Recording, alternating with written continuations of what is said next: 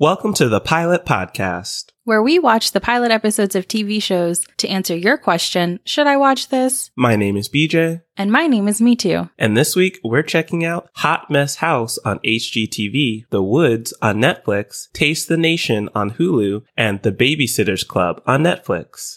So stay tuned to the end to find out if BJ floats like a butterfly or organizes like a bee. I think I'm a cricket. I would say so as well. Anyway, let's dive a little deeper into what we're talking about with these organization styles in the new series Hot Mess House on HGTV. This show is led by organizing expert Kaz Aronson, and she is helping her clients who are overwhelmed with their messy spaces. And she's able to identify their distinct organizing styles, which she calls clutter bugs. So you have bees, ladybugs, crickets, and butterflies. And because of the time we're in right now, she's actually helping her clients using video calls and online conferencing services and sending them all the organization materials they'll need. What'd you think of this series? So what I liked about the series is that it feels very relevant to the moment. She helps these people over Zoom, the two families, Brandy and Tim, with their basement that is overrun with stuff that they want to make into a workout and crafting space, and then Travis and Stephanie, who newly moved in together, and they just have a ton of stuff to reconcile in their home. And in this moment of physical distancing where we're spending, those of us who are privileged to work from home, a lot more time at home, you do get that bug of, what if I move this over there? What if I organize this over here? And it's cool to have this guide of her helping them through it because there's nothing special that she does. She just teaches them how to prioritize and then organize their things. Yeah, and I think that is a nice change for HGTV because you see a lot of their renovation shows that require these outrageous budgets that some of these families couldn't even do without the production team coming in. And you need all of these experts and talented people who are electricians and plumbers and carpenters.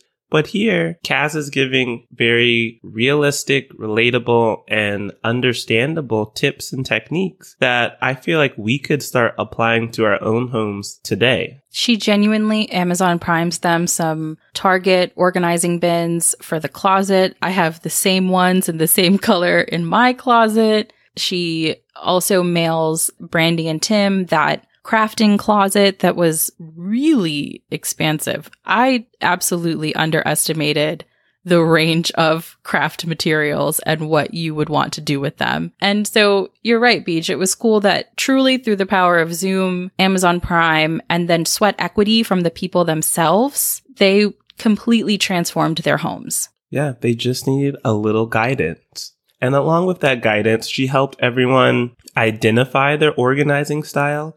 What did you think of that whole structure of defining people as bees who are very detail-oriented and like seeing things versus ladybugs who like visual simplicity and kind of want to hide away the clutter?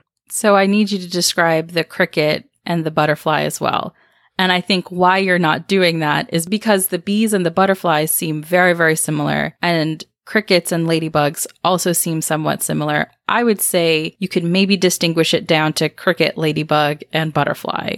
But there's 4 styles, so... Which one do you think you are? Probably the cricket. I like detailed organizing, but I like to put everything away. So I'm a person who has everything in a drawer or behind a door, but I know everything that's there. I just don't want to see it. What style are you? What clutter bug do you identify with? I would say I'm a ladybug or a cricket. I like clean... Probably a ladybug. You just don't want to be the same bug as me, and that's fine because crickets are dope. We can make music with our feet. Ladybugs can't do that. So guess what, BJ? That's embarrassing for you. I'm going to be over here with my clean surfaces and things stored away with music making with my feet. And I just mixed it up because I said I'm the cricket and you're the ladybug. And you know what else? Ladybugs are seen as good luck. So while you're over there making riffraff music and just noise with your feet, ladybugs, people are feeling blessed to have us land on them. They don't care what we do. They're just excited we're there. We're the royalty of the insect kingdom. And that's embarrassing for you. We come naturally patterned. You don't have no pattern. and I'm sorry for you. Ladybug out. So before we wrap, which transformation impressed you more? I mean, I have to say Brandy and Tim, just because they had a bigger space. Yeah. Travis and Stephanie were reorganizing 2 closets, but we got to see Brandy and Tim's entire basement. And I think what was cool about that is, one, it started out very cluttered. Like, there is stuff everywhere. And now they have 3 very distinct spaces. And I think that's really cool. It was a nice transformation visually and functionally. I loved that as well. I was a little more taken. Perhaps it's because I moved in with my partner a few years ago, and I know that struggle of trying to cram your things in a 1-bedroom apartment. But I really loved the innovation that she had with that deep walk-in closet that they had. Instead of stacking boxes that's difficult to get to everything, she instead had those rolling racks you could pull in and pull out that had their stuff organized on them. So you can have that depth of closet, take advantage of all of the space, but it's not difficult to get to anything because you can roll out the pieces that you don't need. I thought that was really cool. Very clever. She thought well about how to utilize the square footage they had, especially in New York. If they keep doing a variety of homes like that, I could see it as helpful for tons of people. For me in an apartment, I took a lot from what she shared with Stephanie and Travis. Yeah, I'm glad you needed those tips. BJ, don't do that. I am very Marie Kondo over here. I've been very minimalist. I don't keep a lot of stuff. So me too. What would you rate Hot Mess House on HGTV? I would watch again casually. This is a perfect Saturday or Sunday afternoon show. It sits right in that great genre of HGTV where you come away with helpful information and you get to check out other people's houses, which I love to do. I feel similarly. I would rate this would watch again casually. As someone who is reorganizing my apartment to make a proper work at home space, I think I can learn a lot of good tips from watching this show. Well, we're going to go from a hot mess in the home sense and travel to the woods for a hot mess in the life sense. Ooh, are you talking about Netflix's new Polish original series, The Woods? Why, yes, I am. So The Woods is, as you said, Beej, a Polish miniseries adaptation of a Harlan Coben novel that actually spans 25 years. This show centers around Pavel, played by Grzegorz Dmycki, in present day, and his teen self played by Hubert Malkowski, where his mom got him a job at a summer camp. We flash between past and present, meeting his camp crush and present-day friend Lara, played by Victoria Flos, his rambunctious friend Artur, played by Adam Wieczorynski, and his beloved sister Kamila, played by Martina Biczkowska. I apologize to every single Polish actor whose name I butchered, but we plow forward. The mystery that is introduced is present-day prosecutor Pavel, now a widower, has reason to believe that his sister who disappeared in the woods in 1994 may not actually be dead. Beej, how did you feel about it? So I thought this was a really intriguing mystery series. Like, it was kind of edgy, drama-filled. They had the teen angst in 1994, and then the more serious, giving me actual procedural cop show vibes in 2019. And I kind of like that more and more shows are doing this flash forward, flashback concept to help us go through a mystery. What were your first impressions? I liked the mystery as well. I was intrigued enough by the mysterious circumstances of 4 people essentially disappearing and meeting different fates in the woods at that summer camp in 1994. And I'm intrigued by potentially this mystery opening back up in present day and leaving open-ended whether or not his sister is alive all these years later. But I didn't like the flashing back and forth because I found it to be a little disorienting. And I hope that they get away from it a bit in future episodes. Perhaps they were just using it now to establish the mystery, but I hope that we don't keep flashing back and forth like that in future episodes because it just was dizzying for me. I can see that. I enjoyed it. I thought it was fun to kind of dive really into the summer camp part of Pavel's life. But I also recognize that it might have been more beneficial to focus more on present day and then just use the flashbacks to tease parts of the mystery. Another mystery that helped establish who Pavel is today is whether or not his mom abandoned him at camp. It seems like he's very affected by that now. So there were stories that were introduced in 94 that we had to watch play out. Then we see the consequences of in present day. So that was cool. But I just didn't like the back and forth. Yeah, they did make it very well connected, like you said. So let's dive a little bit more into the mystery. The whole idea is back in 1994 when Pavel was working as a camp counselor. At one point, 4 kids walk into the woods. And let's just say, listeners, during this episode, these woods are very sketchy. Yes. But the kids love roaming around, even though there's like a gate with barbed wire protecting them from leaving the camp. But I guess if you go out in the camp, like these 4 kids do, you might turn up missing. And the other thing is only 2 bodies were found. So what do you think happened? Okay, so there was a camp counselor that was sort of sketchy to me, and I won't give away which one, but I got a weird vibe from him. And I wonder if he has something to do with this. Ooh. So you think it was a kid who did it, not some like adult or outside character? He looked older than the other kids. Yes, the counselors are older than the campers, but still not like full-grown adult. Not like a 35-year-old. Yeah. That's true. So it could have been an inside job. I also wonder if his mom, quote unquote, abandoning him has something to do with the mystery. Oh, so she did like a hit and run, murdered a couple kids, and peaced out. I don't think she would have murdered a couple kids because one of them was hers that went missing because his sister is missing. But that's true. You never know. With camping, it brings a lot out of people. That's why I don't do it. And she's the camp doctor, Pavel's mom. So she would know how to, kill someone effectively. So what do you think happened? I'm going to be the more positive person. And I'm going to say that these kids were trying to run away. They just didn't like being oppressed by their parents and their restrictions. And maybe someone as simple as tripping into a ditch or something. There was some sort of accident, and this was all very unintentional.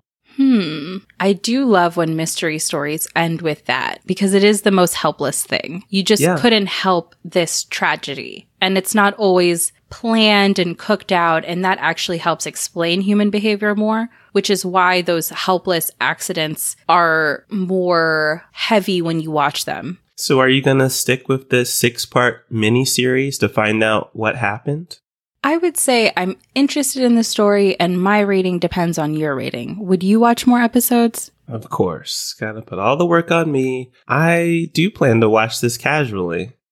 Okay. So listeners, BJ is going to opt in to start a newsletter where he lets us know what happens in the woods. You can email askthepilotpodcast@gmail.com for information because I don't know that I am rushing to the next episode because I didn't like the flashback and flash forward. But I do want to know what happens to his sister. I want to know what happened to his camp counselor friends. I want to know why Laura, who was his very big crush when he was a kid, is just his friend now. And if there's anything building there. So I want to know what happens. I just don't want to put the time in. Y'all, these are 55-minute episodes. So Beej, you can tell me whether it's worth it to keep watching or if you can just give the spoilers away if you don't think it's worth it to keep watching for me and the rest of our listeners. That's a great idea. I'm going to start a subscription newsletter where I really just write... Okay, calm down on subscription. Spoiler-filled recaps for this series. And if you or me too are willing to pay the fee, then I will provide you that service of watching the show for you. We've been friends for 10 years and you would charge me? They'll get a discount code. You know what though? That's a good lesson. Y'all, if your friends have businesses, pay full price. Support your friends' businesses fully. I'll take back the coupon code then. Can't even get a coupon code. Speaking of lessons, we got many from Padma Lakshmi in Taste the Nation. Beej, do you want to let us know what happened in that? Sure. So this is a new series on Hulu. It's hosted and executive produced by Padma Lakshmi, cookbook author, TV host. We all know her from Top Chef. And she is taking us, the audience, across America.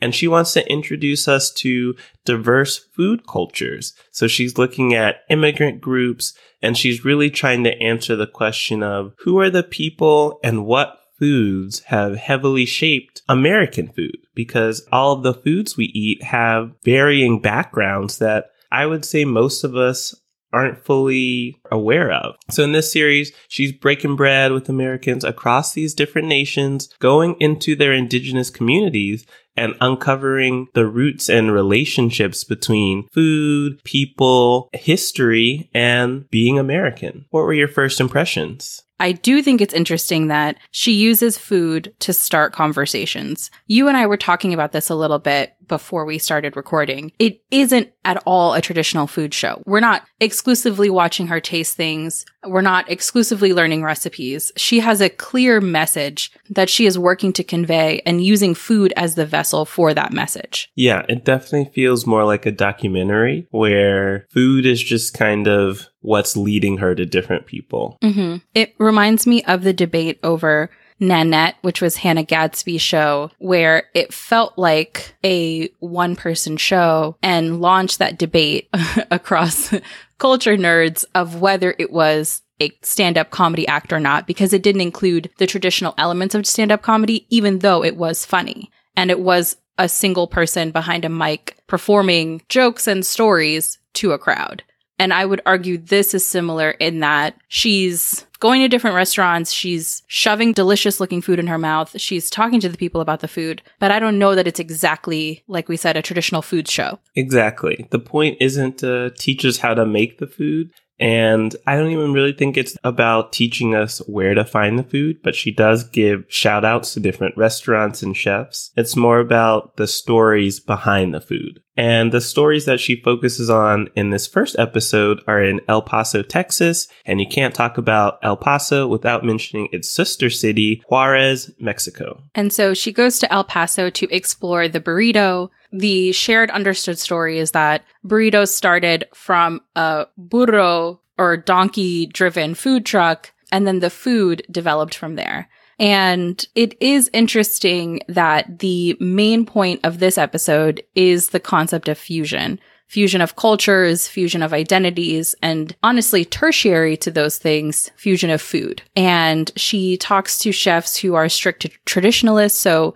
one chef, which I had never thought about it this way, said that burritos were our tradition, when he's speaking for himself, of course, wrapped in colonialism, because flour is not a native food and was brought over by the Spaniards and the other Western Europeans. Another chef that she spoke to was more open to or more interested in using fusion as a way to blend culture, because he said he could have just as easily been born in El Paso as in Juarez. And then the last person she spoke to who fascinated me was this older person who looked white. His family immigrated from Syria. If you saw him, you would think Southern white man. And he's a very ardent Trump supporter, but he was against the border wall and against the fact that his staff had to go through such hurdles to come back and forth from his restaurant to work. Yeah, 2 hours each way. Wild. And it's probably a short distance. Oh, for sure. But like his daughter said, without them, there probably wouldn't be a restaurant. Yes. So she was very anti-wall. Yeah,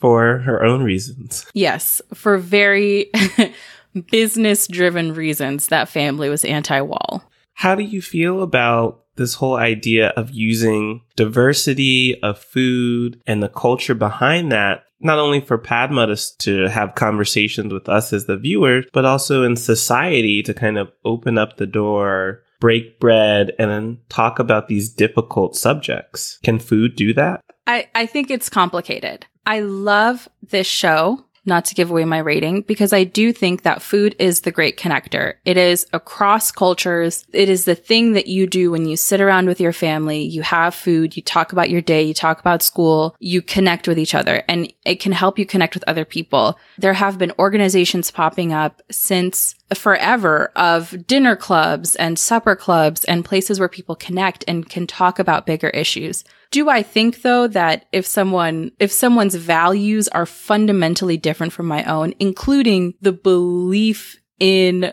the value of my own existence is up for debate, that no, I don't think if I make that person like a really delicious East African dish, they'll be like, you know what, you're okay. Or they could say you're okay, which is the disconnect that we saw in the third guy. His workers were okay, but he was comfortable with everything else, right? Yeah. So I think that there are limitations. It's like you specifically, not you, your people. Exactly. So I think there are limitations there. But I do love the idea of food being the foot in the door to sort of open up larger, much needed conversations. There is a reason we call it breaking bread. Yeah, I agree that I don't think food can solve these issues. I think it's more kind of even less than what you're saying. It's knocking on the door rather than even putting your foot in the door. You're actually absolutely right. I think it's a good way to learn about other people because food is such a universal thing that is a way to just get people to recognize other cultures. I mean, even I learned a lot from this episode. I was actually more interested in the food portion than the message, I'll be honest. But I liked learning about these traditional Mexican dishes where they were making the corn tortillas and using this nixtamalization process. That was so cool. Also looks like a lot of work, but it looked amazing in the end. Yes. And so I think there is value where I'm probably subconsciously gaining a lot more respect and appreciation for Mexican culture that I wasn't even aware of, thanks to this show. True. So do you want to watch more episodes of Taste the Nation? I might watch some episodes while doing laundry. I think Padma is a good host. And like I said, I liked learning about the foods. But honestly, I don't think this is a food cooking show. And because of that, it doesn't really hit my interests. How do you feel? I would watch more episodes. I love any food show, even though this isn't quite a food show. I love me some Padma Lakshmi. I love me some tasty looking dishes. And I am excited to see her celebrate different cultures across the country. Awesome. So me too, I have a question for you. Yes. Have you ever been a babysitter? Yes. I used to babysit my neighbors. My neighbors' kids. You could have babysat your neighbors. I don't know. So maybe you can tell us a bit about your babysitting experience as we discuss The Babysitters Club on Netflix. In The Babysitters Club, founder, president, icon Christy, played by Sophie Grace, learns how much money is in the babysitting game and invites her friends to join her in a neighborhood collective. Rounding out the babysitting crew is Marianne, played by Malia Baker, Claudia, played by Momona Tamada, and Stacy, played by Shay Rudolph. Their first assignment comes from Christy's mom, Elizabeth, played by iconic Alicia Silverstone's partner, Watson, played by Mark Feuerstein. Watson wants Christy and her crew to watch his kids as he works in the afternoon on a Saturday. It happens.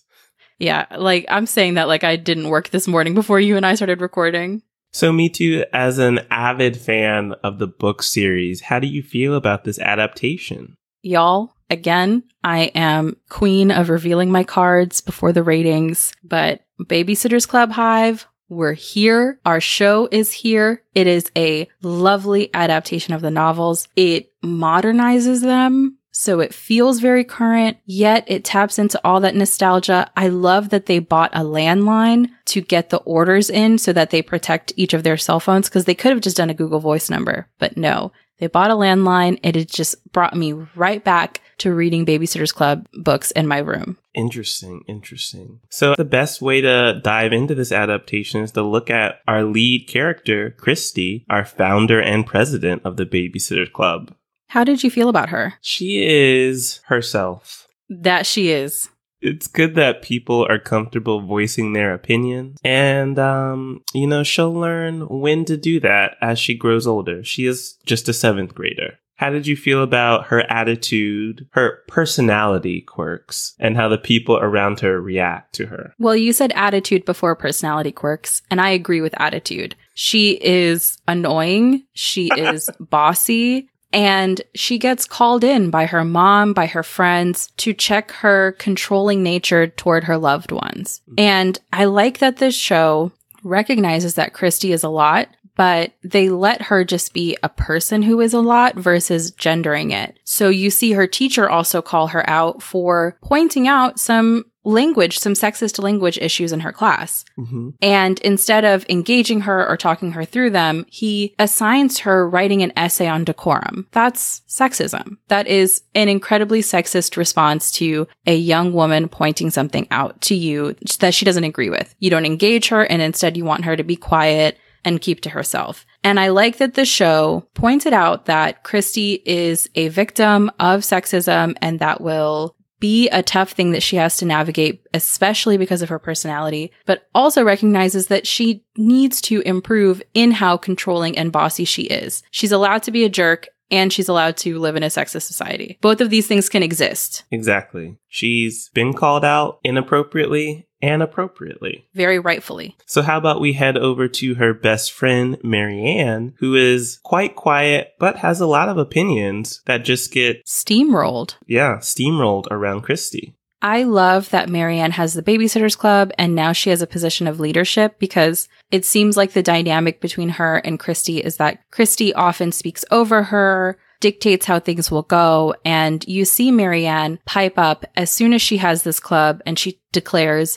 I want to be secretary and this is what I want to do with my role. And she spoke for like 50 seconds and the other girls were surprised because they said that that was the most that they had heard her speak. Yeah, it was great to see her excited about something and letting people know what she was excited about. And we also see later on, she has like a potential love interest. Mm-hmm.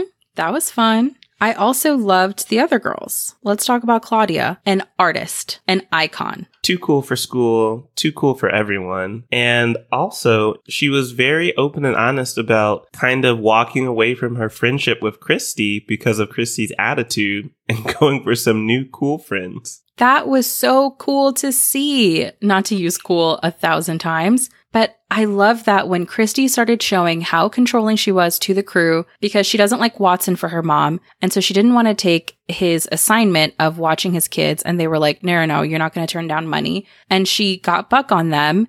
And I love that Claudia said, this behavior is why I had to take a step back from our friendship and why we're not as close as we used to be.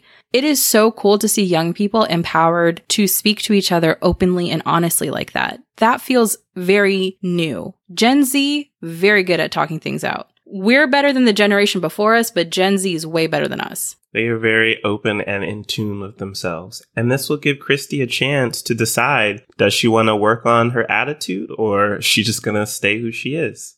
Exactly. I loved that. And then how do you feel about Stacy, our Manhattanite? Ooh, the mysterious new girl. She's not eating. Is she from New York, the city, which Marianne was so excited about? Yes, they're from an affluent neighborhood in Stony Brook. So I'm surprised by how impressed Marianne was with Stacy being from Manhattan. Marianne clearly doesn't get out much. Her dad is very strict. She was surprised that they were allowed to have sugar at their sleepover. But I think Stacy is cool. She's very nice. She's very savvy about social media and she's good at math. I think it's always good to show girls good at math because there's a whole lot of problems about just the STEM fields not being very diverse. And it starts in middle school or even earlier. So do you want to meet up with the girls some more? Are you interested in watching more episodes of Netflix's Babysitters Club? Am I interested in middle school girls? No. No, like hang out with the gals. Also, no.